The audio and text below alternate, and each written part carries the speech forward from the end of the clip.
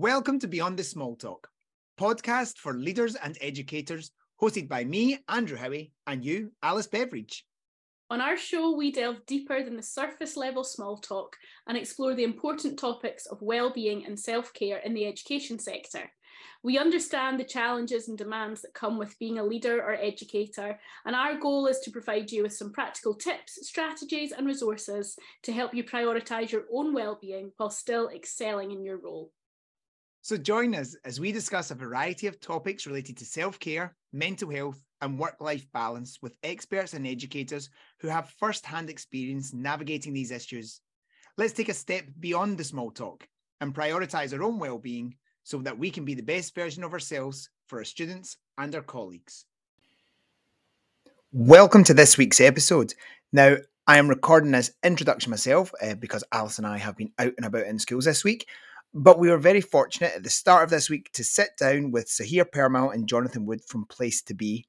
Now, they're going to introduce themselves fully in the episode, but just in case you're not aware of Place to Be and the work that they do in school, Sahir's the director for Scotland and Jonathan is an area manager for Scotland East.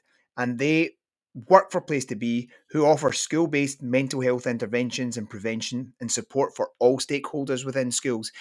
So as I say, Jonathan and Sahir are going to introduce themselves. So let's go over to the episode and I hope you enjoy.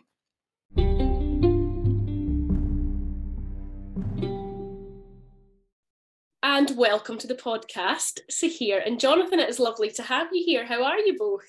Yeah, good, thanks. Very well, thank you.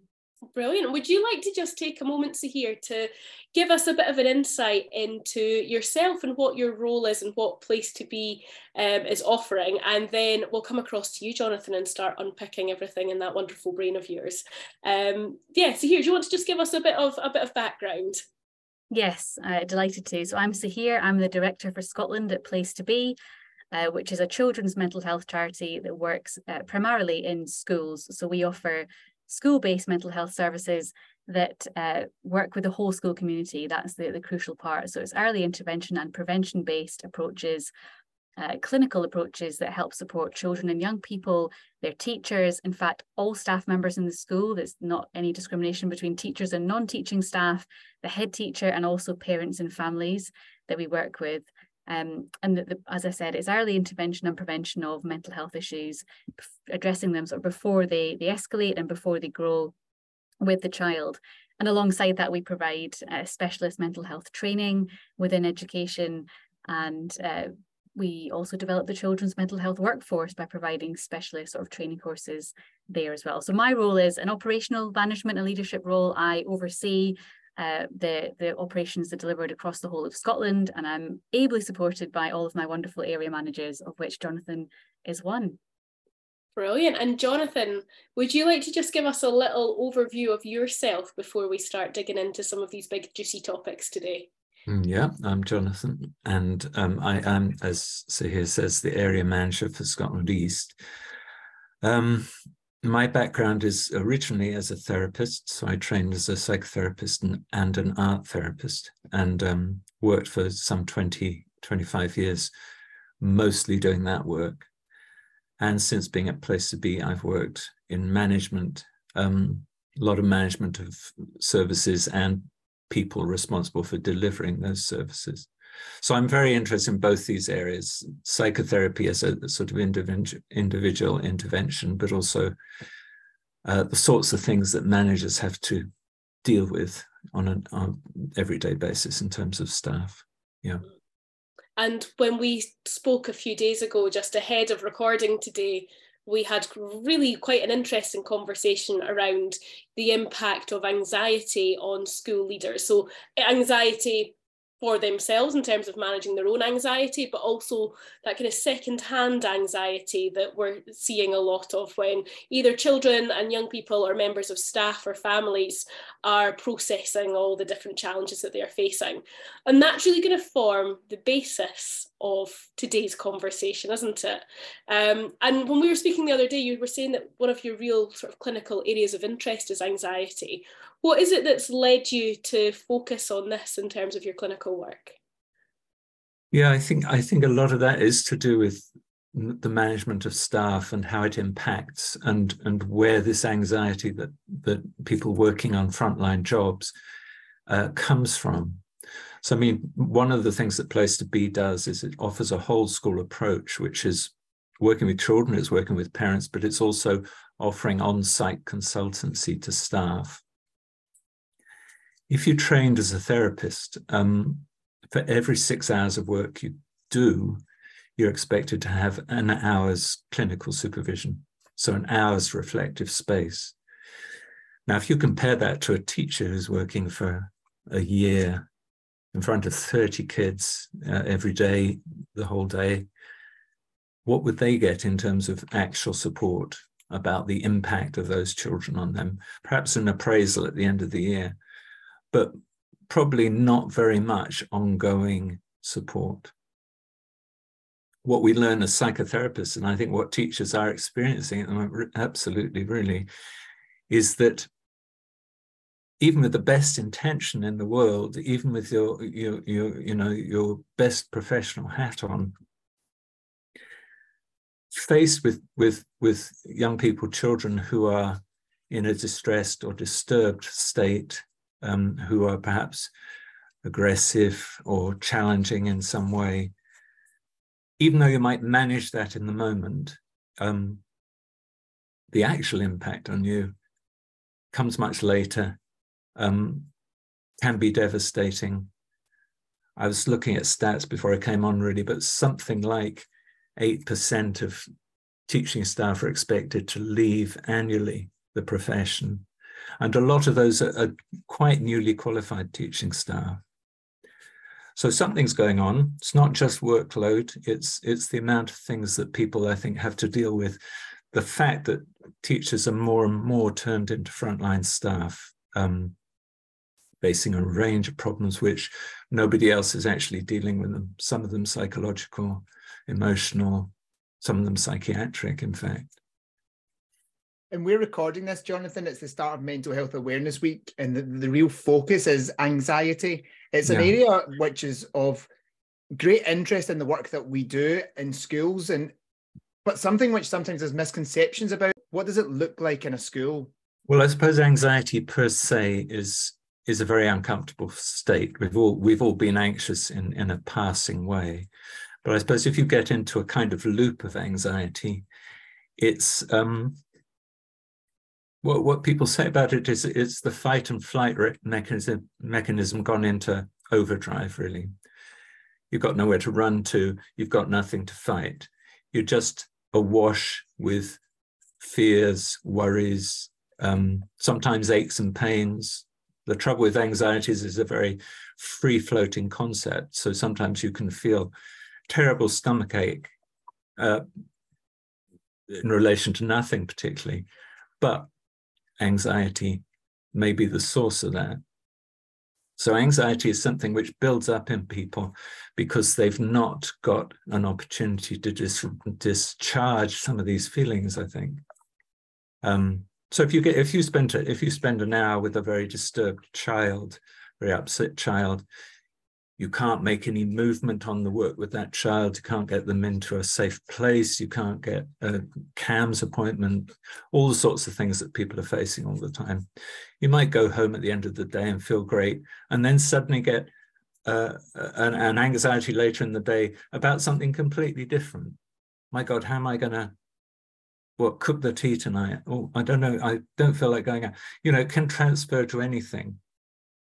So that professional response to an actual tense and challenging situation, then if it doesn't get discharged, can creep up on you and hit you somewhere else. I suppose there's a couple of sides to that, and I'm so interested in this area. I'm thinking of pupils and how if they're displaying signs of anxiety or being anxious, and are those words, can I use them interchangeably, being anxious and anxiety? Are they similar, or is that okay to do that? Yeah. How you can help that child in the moment deal with that. I know in terms of a long-term solution, there's a lot that we would put into place in action, but in those moments, how to help. But also as a practitioner myself, as a teacher and as a previous leader within a primary school, supporting staff around you and also looking after yourself, there's a a whole range of things that we can hopefully pick up with both of you in the discussions that we're going to have. Yeah.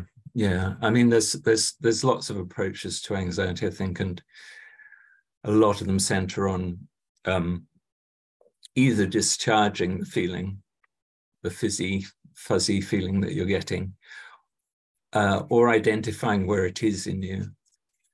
So there's something about trying to get somebody to center rather than to fly off at tangents about, oh, it could be this, it could be that, all of that stuff.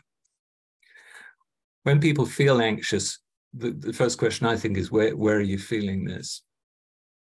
And what it comes down to often is that people feel it kind of in the pit of the stomach. So the place just below the belly button, what used to be called the solar plexus, still is, I guess. One really easy first aid thing is to get a cushion and put it over the solar plexus and hold it there. And then just breathe deeply. So that's one way to settle that in the moment. In a longer term thing, maybe you've got to think about exercise. You could think about mindfulness. You could think about cognitive behavior therapy, which is a kind of short-term talking therapy, which is to help rationalize some of these often irrational feelings and thoughts that you get. But in the moment, it's about centering the person, whether it's you, whether it's the child you're talking to, into their body again. Nothing is going to happen right now. The world is not going to end. The sky is not going to fall. It's that kind of response. Calmness, breathing, holding your stomach with the cushion on it.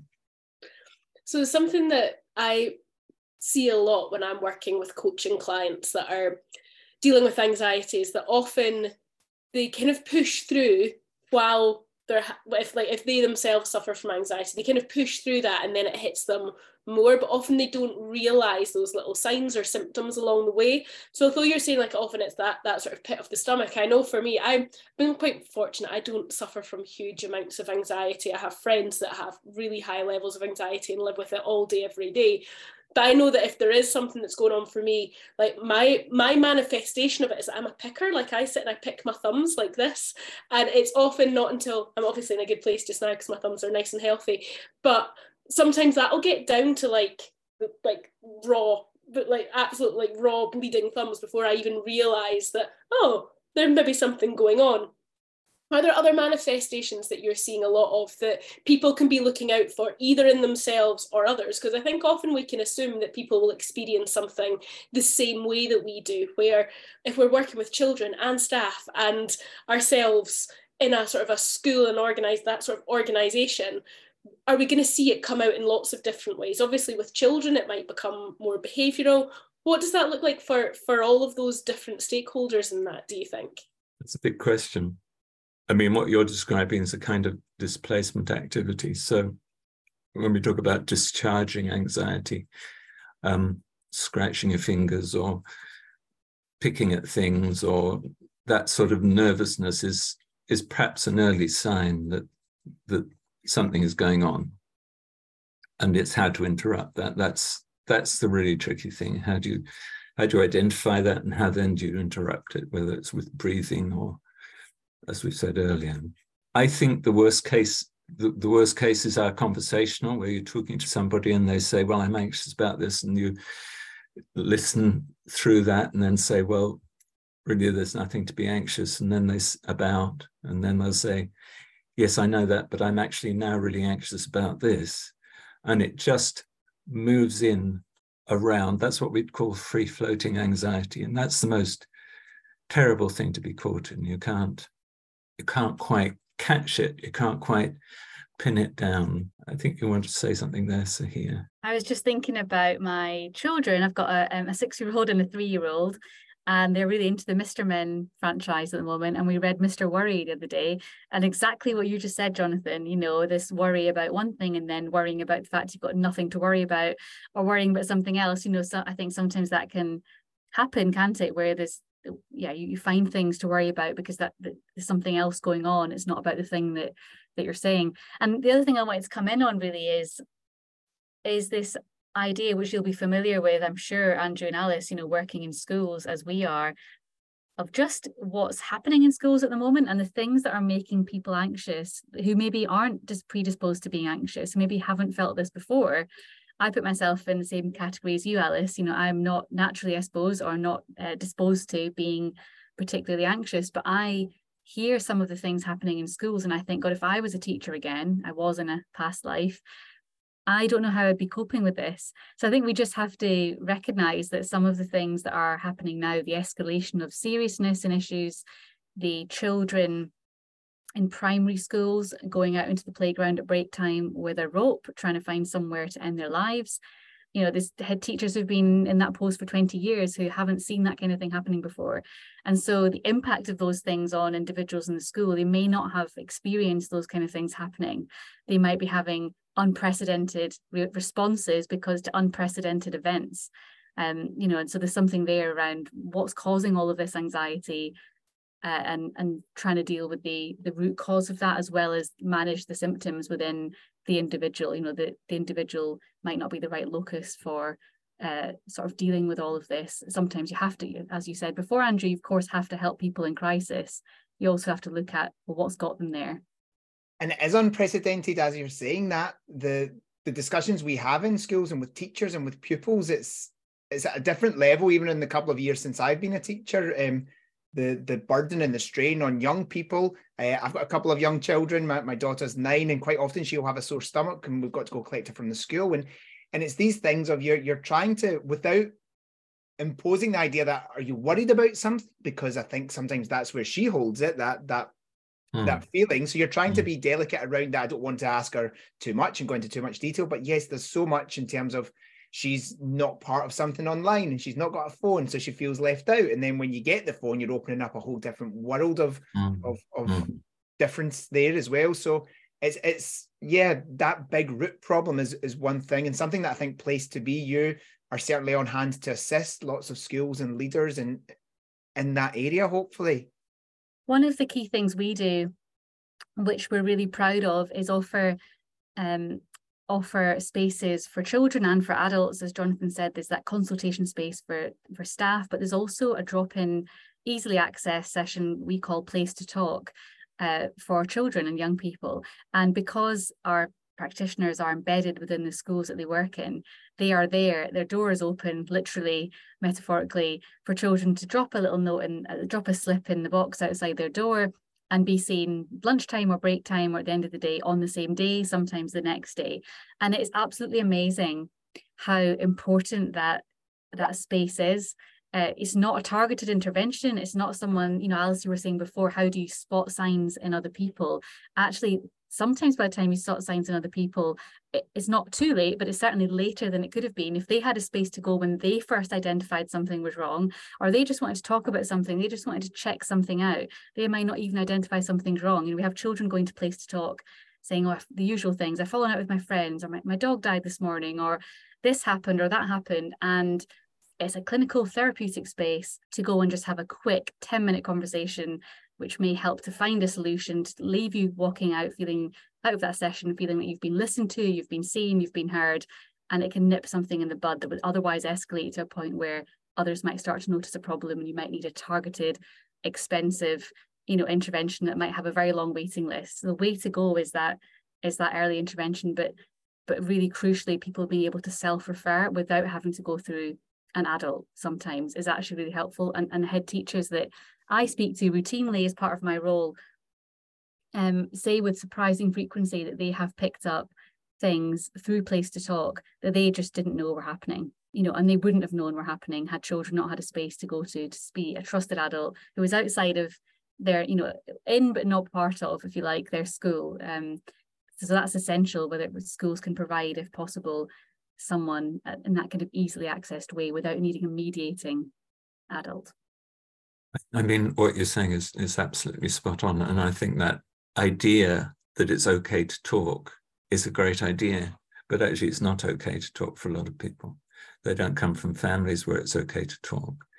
It's sometimes not the message which is offered in schools because schools are so busy and You know, there's so many demands on teachers' time that actually a child just wanting to talk, that spontaneous space, is not necessarily there. So I think all that adds to this issue. I mean, if there's an agency that can produce, like Place to Be does, a space for people to come into and talk and start building that culture that it's okay to talk about anything, fine. And have you, as an organisation, obviously we say that we've been living through unprecedented times, have you seen a huge increase in need for your services? Do you think that need was always there and we're dealing with it differently?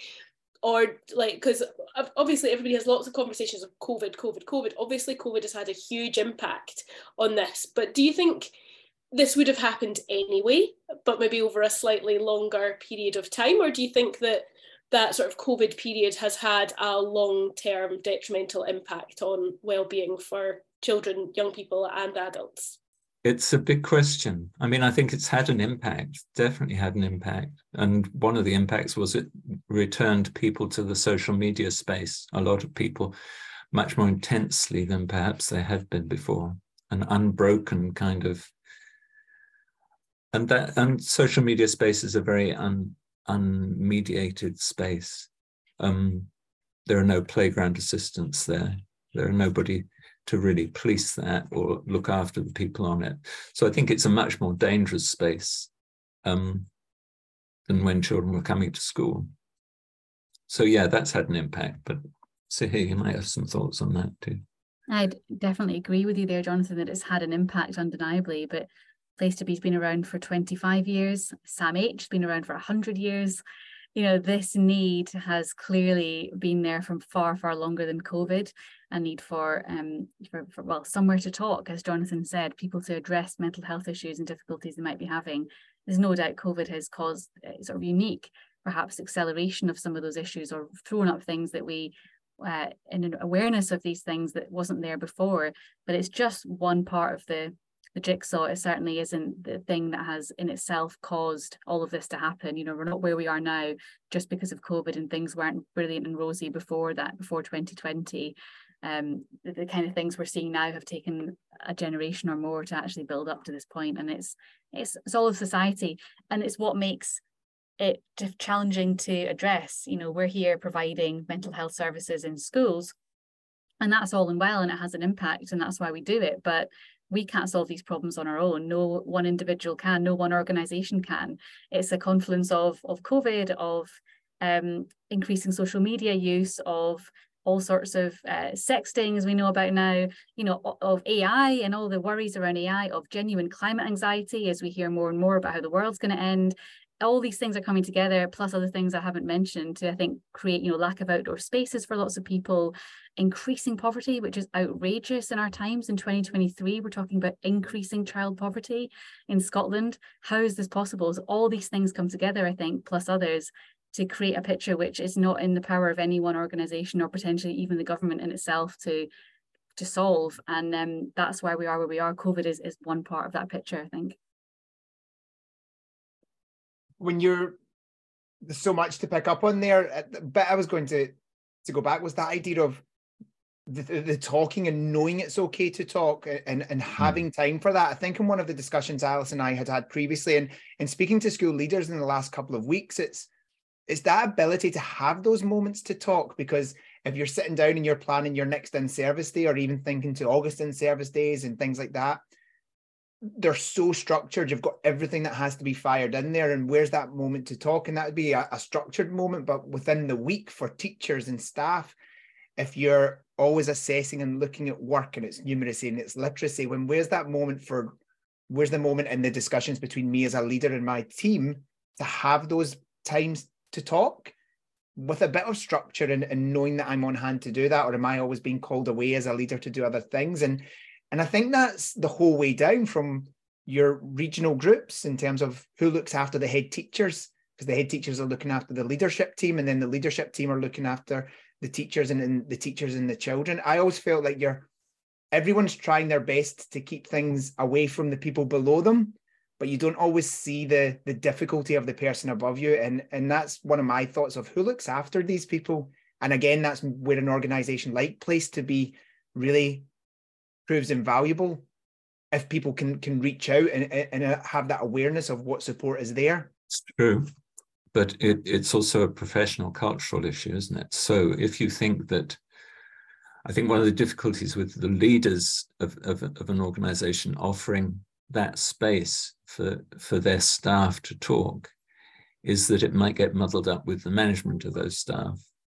So would I feel safe coming to, well, of course I'd feel safe coming to talk to Sahir about anything, but if there was a sort of hint that maybe my working practice would be implicated in that, that might be difficult. So with counselors, with psychotherapists, it's a separate person, somebody who doesn't have any power to, manage you, impact on you. Well, I was just thinking about this, is it okay to talk? And I think we're still in early days. You know, I mean, I'm getting on a bit, but I came from a family where you didn't talk about feelings. And I know lots of families today where you don't talk about feelings. You kind of get on with it. So even though we might think we've advanced somewhere, there's a lot to do culturally to understand that this is a valid way to talk about things. I still think the language we develop around feelings is, from not having grown up and been able to speak about feelings, I still don't think I have the language to speak about them. Like sometimes I'm just sad, like I don't have the language. And we speak to pupils in school about, there's a whole range of positive emotions, there's a whole range of negative emotions. If you can identify them and discuss them, you have that vocabulary, because then I sort of can better understand the way I'm feeling. But hopefully over time, with that improvement in the way that we speak to each other, our vocabulary and our understanding will hopefully continue to develop. Well, I think, Sahir's referenced that very important theoretical set of books, the Mr. Men books. So there are attempts, yeah. Yeah, something I've definitely noticed in my time doing what I do at Tree of Knowledge, working with big groups of people in that sort of well-being space, you know, talking about stress and apathy and boredom and how we get into flow and all of these things that can, if left unattended, can trip into higher levels of anxiety or depression. I remember standing up in front of groups of secondary staff probably 10, 11 years ago and talking about stress and having people scoff and go, oh, it's not real, that's not a real thing. Whereas now I think there's been a shift in terms of, I very rarely meet people now that deny that stress and anxiety are real. You know, like there's much more conversation about, yes, this is real. And it's almost like that shift has happened, the floodgates have opened, and then there's not that space to deal with it of, well, stress is real, and if we're acknowledging that it's real, and if we're acknowledging that anxiety is real, we need the mechanisms in place to support that. And even in my own practice, something I've started doing since I've been delivering online, I work with big groups online all the time, but I work with them for like 10 to 12 weeks, so I get to know them really well. First thing that I ask is, score out of 10 how you're doing. You know, and it's something really simple, but it very, very quickly tells me, as a practitioner in that space, is everyone okay? You know, if somebody's coming in, they're saying they're a 2 or a 3, or somebody that normally answers doesn't answer at all, I'm using that instantly, like as soon as we're in a breakout room conversation or at the break or after that session. Like when you're in person, it's much easier to kind of check in and say, are you okay? But there's so much education is happening in a virtual space as well now, that those natural conversations don't always have the same space that they did before. So do you think there's things that people can be doing, that teachers and classrooms can be doing, that leaders can be doing, and just implementing into their practice regularly to help raise awareness of managing that emotional side of things? Well, there are.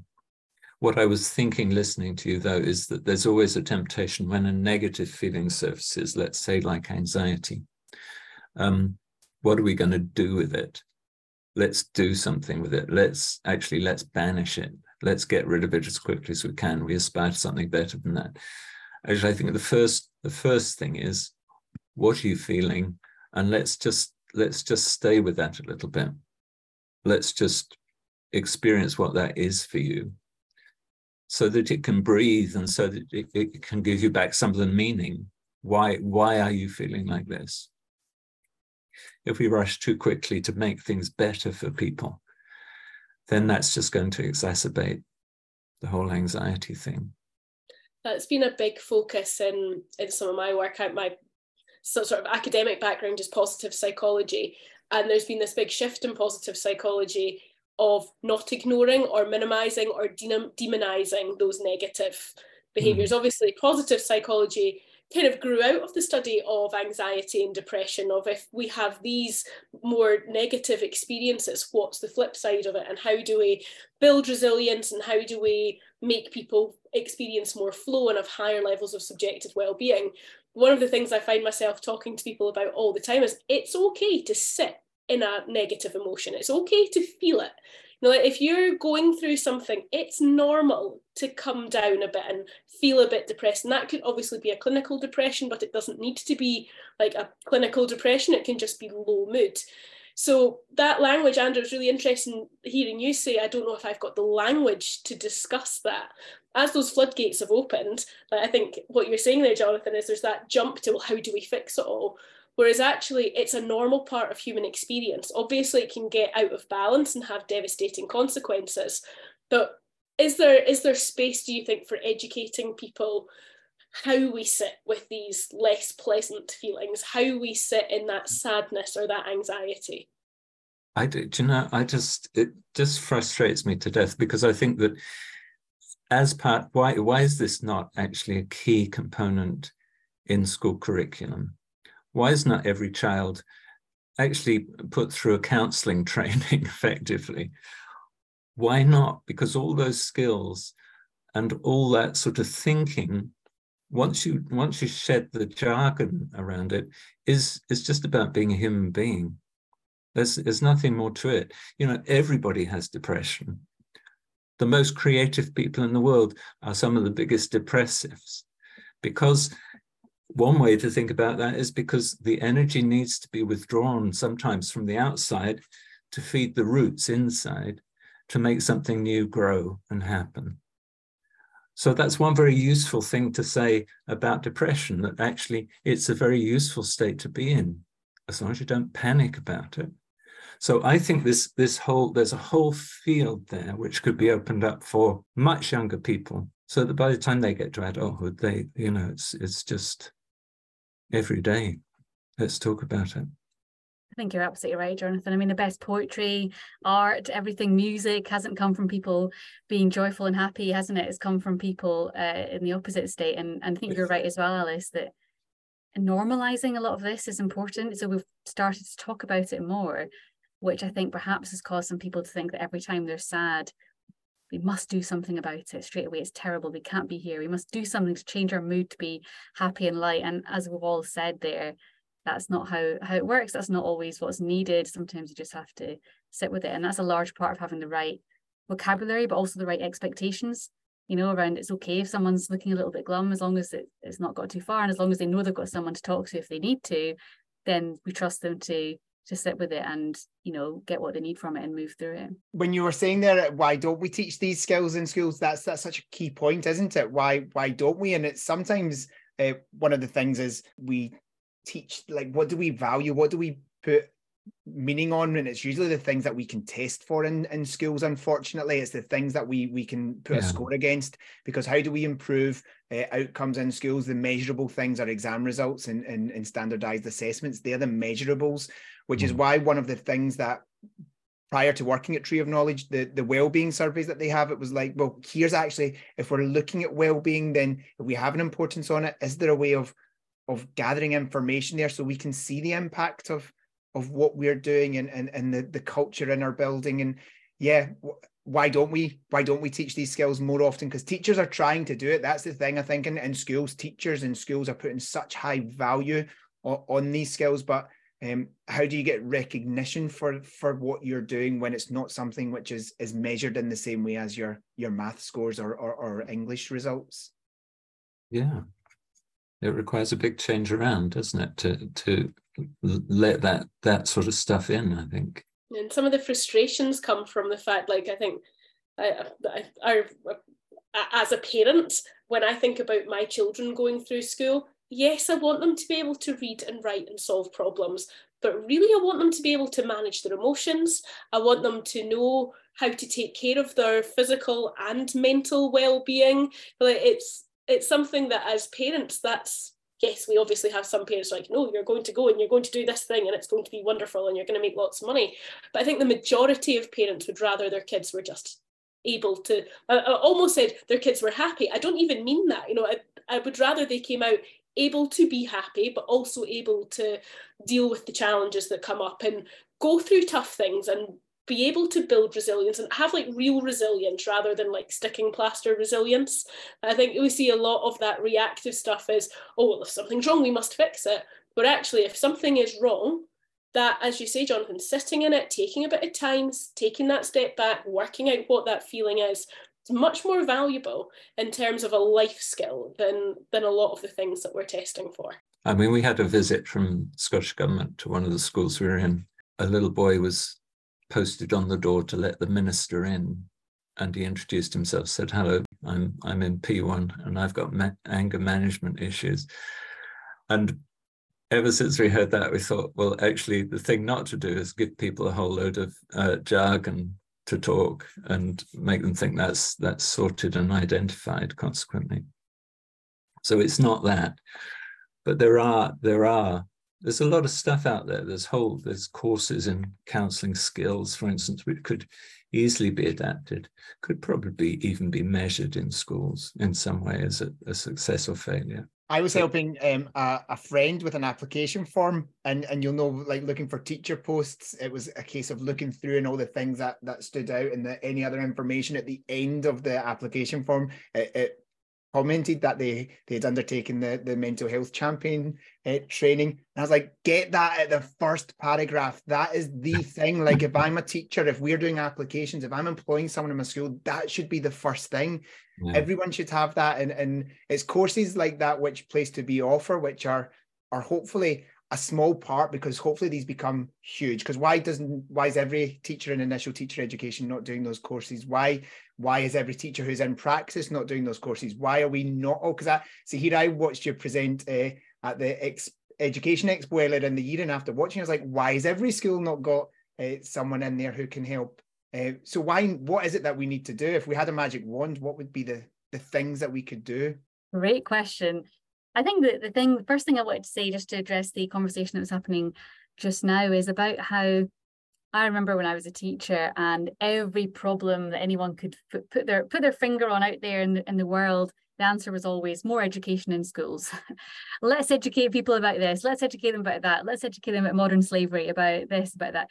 Also, anything the politicians would talk about, the answer was always more education. And, I would roll my eyes as a teacher saying, well, how many hours do you think we've got in the school day to fit in every, teaching you about every problem out there in the world, budgeting and you name it. As I say, it comes back to let's do it in school. So the thing, and it's tempting, it's the easy answer in some ways, let's teach all this in schools, but actually it's about a way of being, not a subject that needs to be taught separately as part of the curriculum. It's as Jonathan said before, this is about being a well-rounded human being.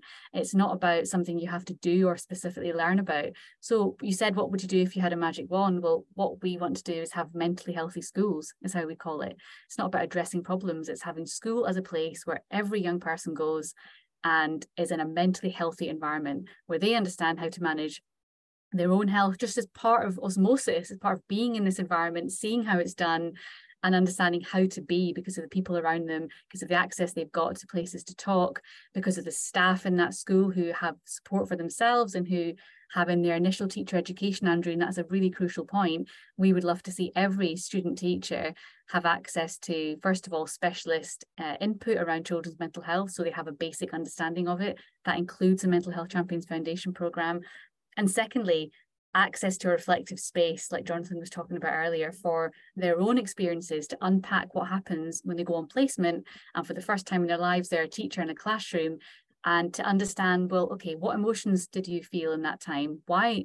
What made those emotions come up? How could you manage them next time? To really understand what's happening for them in that really emotionally charged environment, which a classroom often is, and a school often is. We underestimate, I think, the emotional impact of just being in that environment. So if you had if every school was able to be a mentally healthy place where you went in and it didn't have this supercharged anxious busyness, but it had a stable, calm, open, atmosphere, how much better would that be? It doesn't need to be something on the curriculum. It's just a place where you can be, hence sort of place to be, where you can be without without having to be somebody different, or without having to absorb emotions which are unhelpful.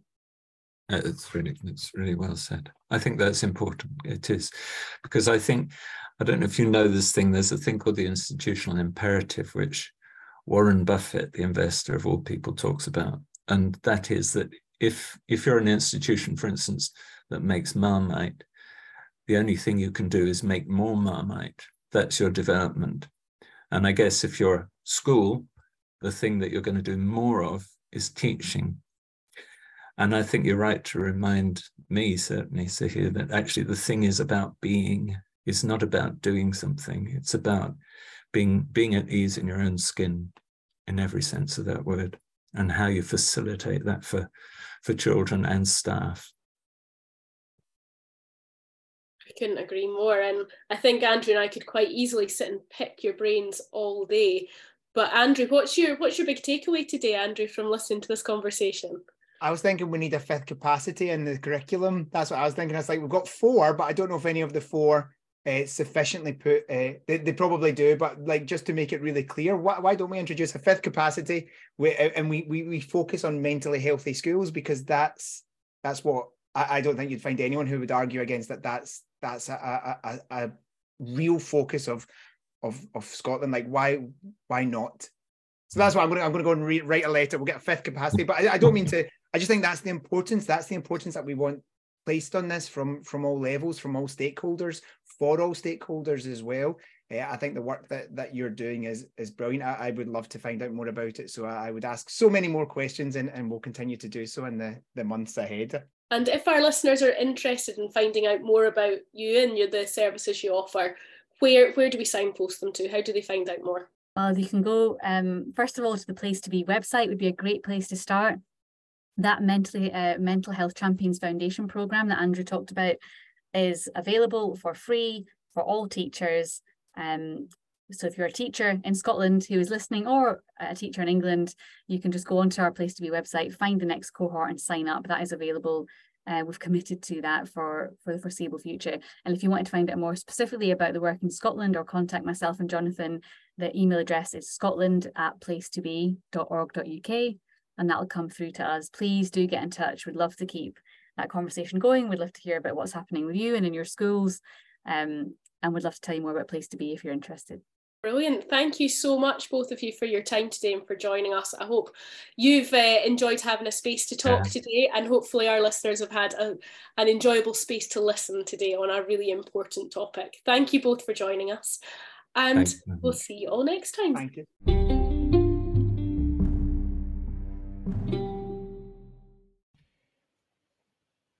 Thank you again to Jonathan and Sahir. What a brilliant episode, and we are so fortunate to get the chance to fire so many questions at them. I really could have asked more questions. I could have sat for another hour. So I appreciate the time we've had this week. In the show notes, what I'll do is I will share the links that they have pointed us in the direction of. So the Place to Be website, the Mental Health Champion Foundation, and the email address for Sahir and Jonathan.